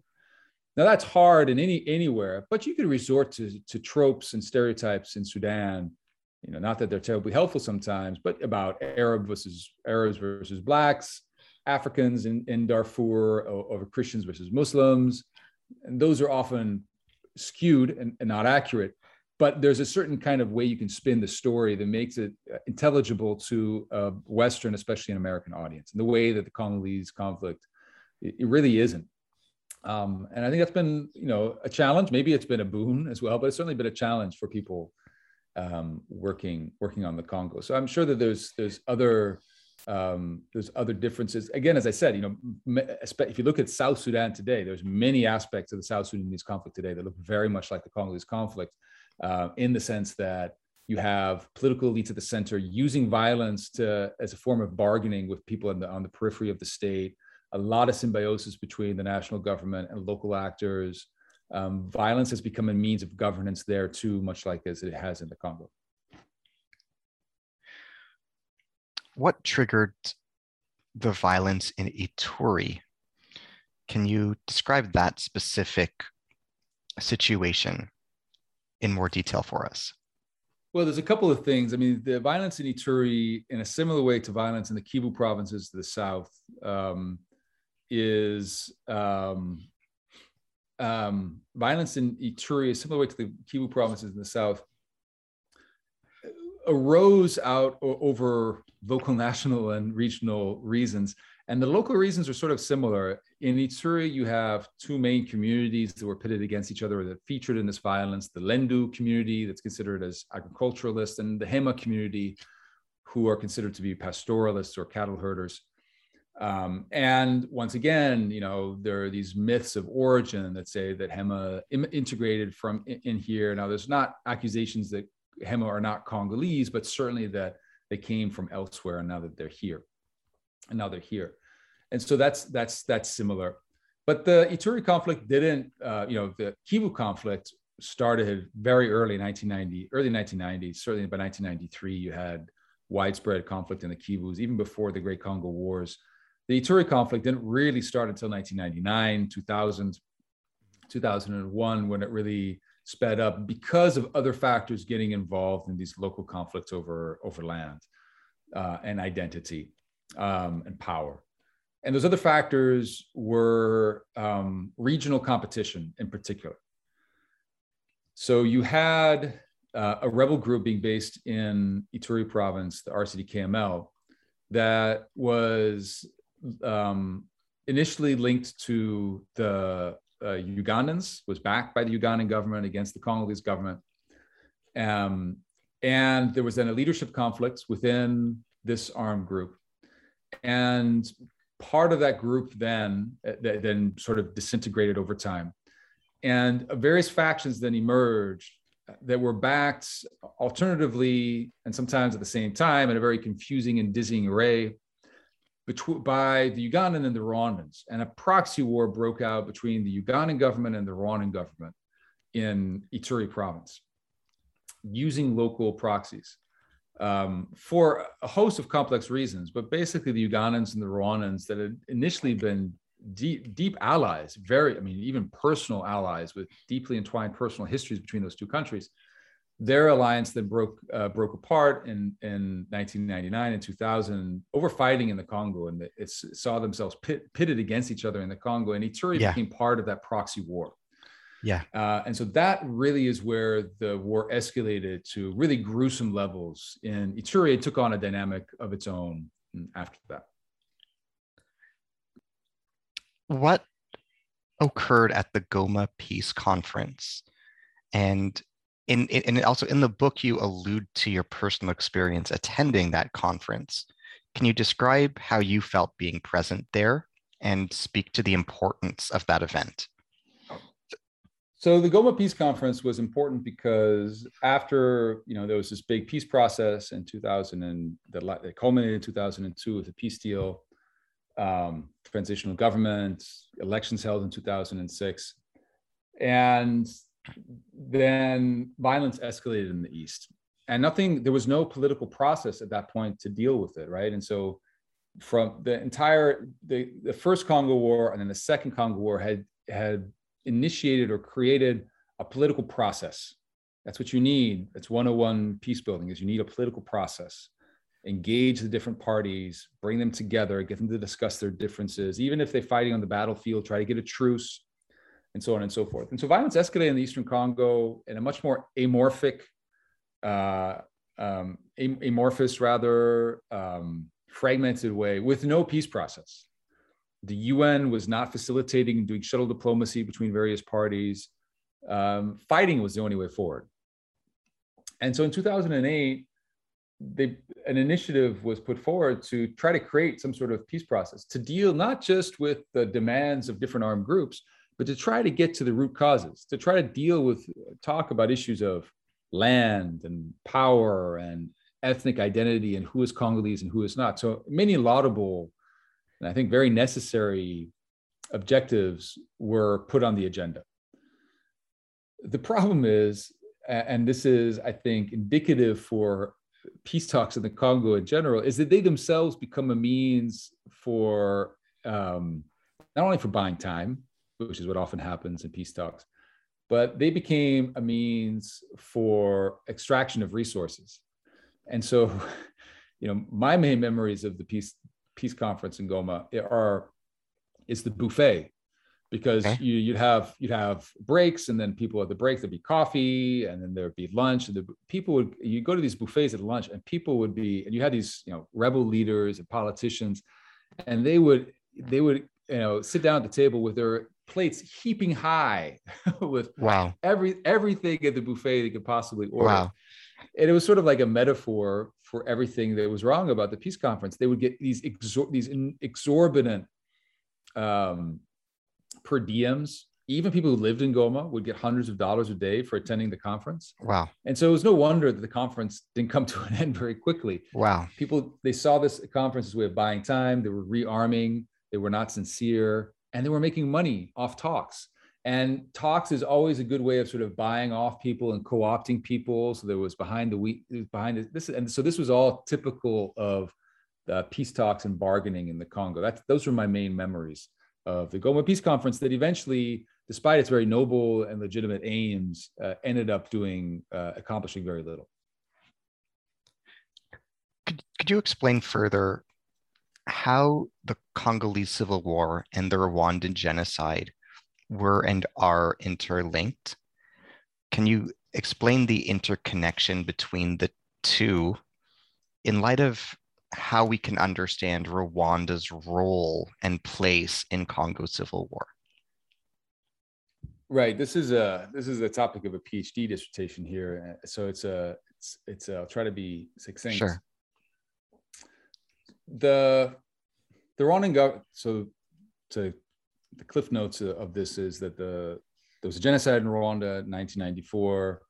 The RPF, which is the ruling party in Rwanda today, had been fighting a civil war in Rwanda against the Habyarimana government since 1990. And the genocide was a culmination, really, of that civil war, in which the ruling government fell apart in a paroxysm of violence planned against largely the minority Tutsi community, but also against moderate Hutus, and killed somewhere between 800,000 and 1 million people in 100 days.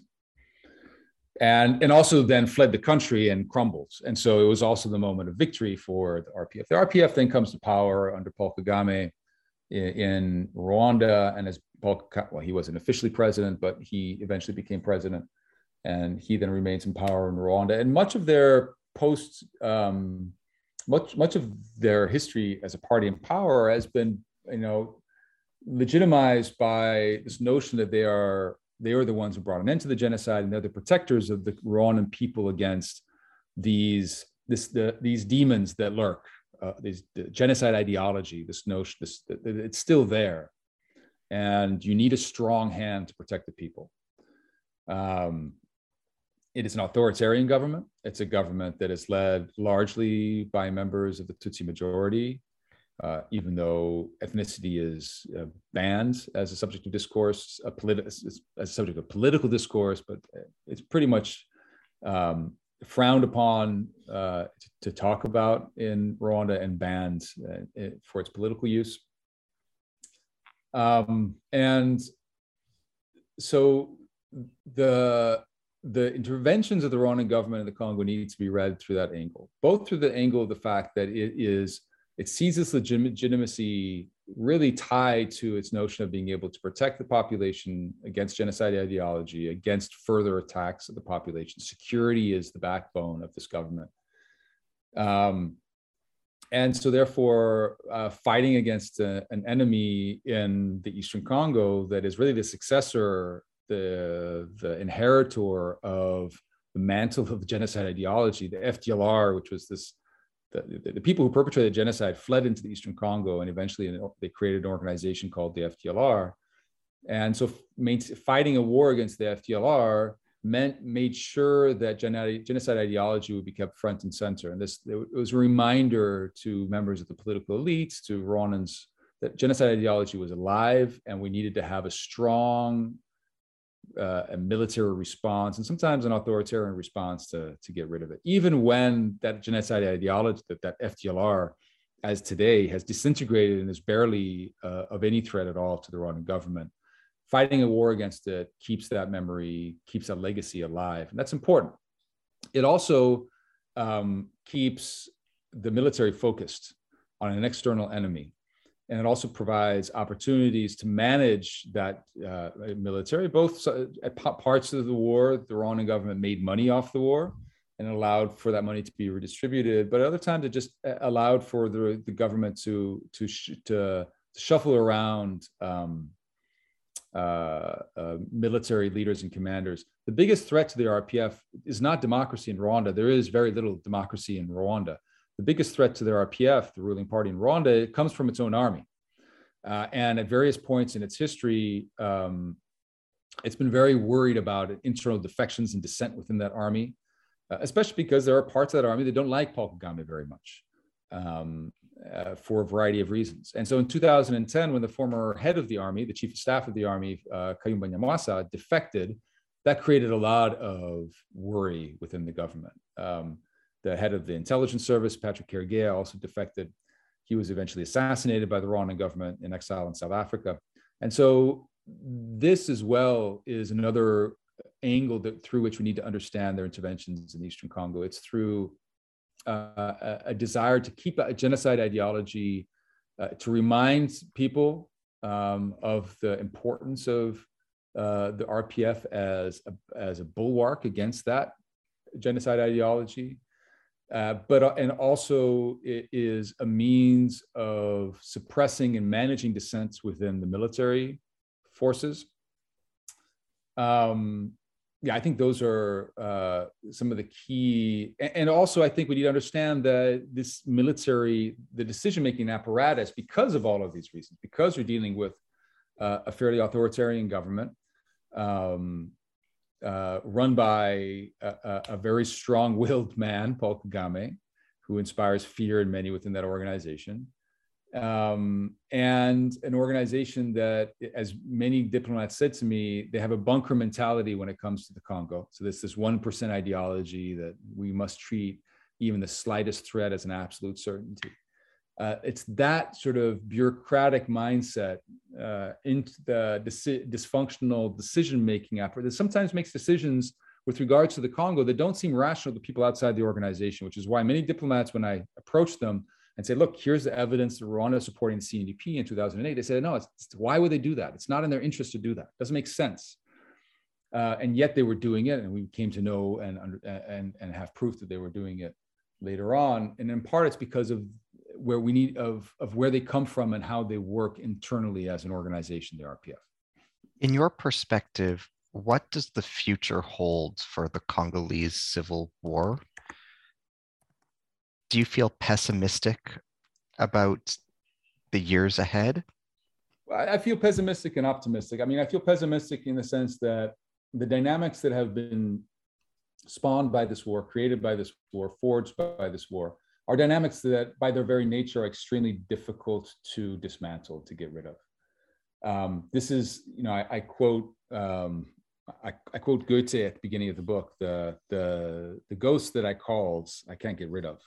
Mm-hmm. And that comes from his poem, The Sorcerer's Apprentice, that we all know because of Mickey Mouse and Fantasia, right? Yes. And so there's that, there's Mickey Mouse in the basement with all these brooms he's trying to sweep up. And so he creates more brooms because he thinks they're going to help him sweep up the mess that he made, but they just make more of a mess. And that's what Goethe is talking about. He's talking about, obviously, modernity, but it applies to the Congo as well, in the sense that the dynamics that have been created through the Congo War have created self-reinforcing and self-perpetuating interests in the conflict that are very difficult to remove. It's a generational struggle that's going to require restructuring the Congolese state, making it, right now, politicians in Kinshasa don't need to care about the conflict in the East. It's not going to get them kicked out of power, or very rarely will get them kicked out of power. And that needs to change. In a similar way, I think that, as I pointed out, outsiders and donors have often not helped and gotten things wrong with regards to conflict dynamics in the Eastern Congo. And so I think that my pessimism comes from that the nature of the dynamics today in the Congo are much more difficult to deal with than they would have been 20 or 30 years ago. And that once these things get set in motion, they become very difficult to stop. Mm-hmm. And so it's a system. It's a system. It's not one person. It's a system, and a system is by its very nature difficult to change and to dismantle. But the reason for my optimism is from having lived in the Congo for some time and working every day with Congolese. There's an enormous, and this is going to sound kind of trite and corny, but there's an enormous dynamism that you find in Congolese society that comes also from the same things I mentioned as perhaps negative characteristics, this fragmentation. Another way of saying fragmentation is pluralism. Right. Congo is an extremely plural society. Right. And not one where this creativity or this energy can be bridled very easily or restricted very easily. And that's different than it was under Mobutu. Mobutu did restrict it. He checked it. He put it in a straitjacket, and that is now almost impossible to imagine. It's not always positive. There are 1,000 media outlets in the Congo, and they're often spouting stuff, that I do not agree with, and misinformation. And these are problems we know about in the United States and elsewhere. These are problems inherent in plural societies now, especially disinformation and things of the like. But you also have a really astounding commitment to this thing called democracy that has never really benefited Congolese a whole lot, but a commitment also to reforming and restructuring the Congolese state. So we do opinion polling in the Congo, and part of this opinion polling, we asked Congolese, this was a few years ago, we asked them, what do you want? Do you want elections? Do you want development, or do you want security? Or do you want a mix of these three? And the answer, and this, I thought, and this is a cross section of the Congolese population. So most of the people replying are people who make less than $1 a day, who are not educated and who are based in rural areas. That's the average Congolese. And overwhelmingly, they responded, "We won elections," or you can't disentangle the three. Right. And for me, that was astounding. I mean, if I was a poor peasant in the Eastern Congo who had to walk to market every day with cassava on my back and was then extorted and abused by rebel groups or Congolese police or army on my way to get there, I would probably say I want security. But I think the understanding is, this is my speculation, I guess, or my analysis of the polling that we did, is that they understand that you can't have those other things without reforming the state. The state is at the center. It's always been the prize in the Congo has been the state. Since independence, the prize has been, they call it Mbulamatari, which is what people called Henry Morton Stanley when he was colonizing the Congo in the early days. They called him Mbulamatari, which in Kikongo language means the breaker of rocks. The state has always been this sort of Leviathan. It's literally the Leviathan, like Thomas Hobbes' Leviathan. That's kind of, you see those images of Leviathan lurking over. That's kind of also in the imaginary of many Congolese, I think, how they see the state. And I think that there's an understanding that you can't have freedom. You can't have all these other beautiful things without having transforming the Congolese state. And so it's in a lot of that energy, it's in the optimism. It's hard to go to the Congo and be pessimistic for too long because there's such beauty there, and there's such energy and drive there. So yes, alongside the suffering that's very real and the tragedy that is awful, you have that, and that's what gives me enormous. I mean, otherwise, I couldn't do this work for a very long time. The Congo is a very inspirational place, and so I've been very fortunate to work on it. On that note, I wanted to end by conveying my utmost gratitude to you for our dialogue today, for the erudition that you shared, and for all the effort and sacrifice that went into producing this marvelous book that I feel grateful to have read and feel grateful to be sharing with our listeners in this dialogue. Thank you, and thanks to all the listeners. It's been a true pleasure. Thanks again. My pleasure. One last thing to ask you is, what are you working on next as your subsequent project? So I continue to be the director of the Congo Research Group at New York University, and so that is, it's a job on the side. I'm also a university professor here in Vancouver, and so I teach and I do all the other things that a professor does.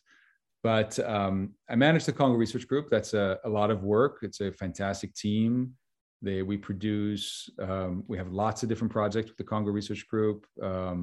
We're working on climate change financing in the Congo, for example, understanding how that's spent. The Congo Basin is the lungs of Africa. It's one of the largest rainforests in the world. In fact, I think it's the second largest rainforest in the world after the Amazon.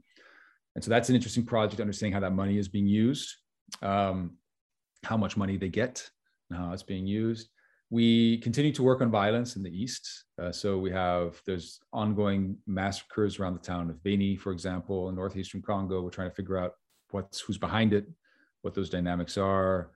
Well, as you can tell, I'm very interested in the Congolese state. And so we have a bunch of different research projects and understanding the challenges or obstacles to demobilization and security sector reform in the Congo. So that's sort of with the Congo Research Group. There's a whole bunch of other stuff that we're doing with them. You can go to congoresearchgroup.org to check that work out. In addition to that, I have another big research project. It's new for me, that's now looking at not armed mobilization, but nonviolent, peaceful mobilization, and across the African continent. And so I'm working on this with my friend and colleague, Fred Bauma, who himself is a civil society, a social movement activist in the Congo. And we, over the next few years, will be looking across the African continent and engaging with youth movements there. And the reason for that is that,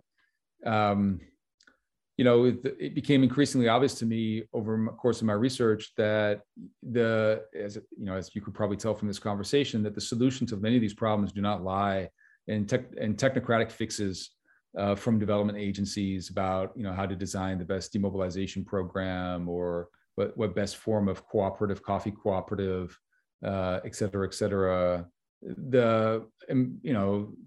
Justice, freedom, emancipation, these things will come through by mobilizing and by people asking for it.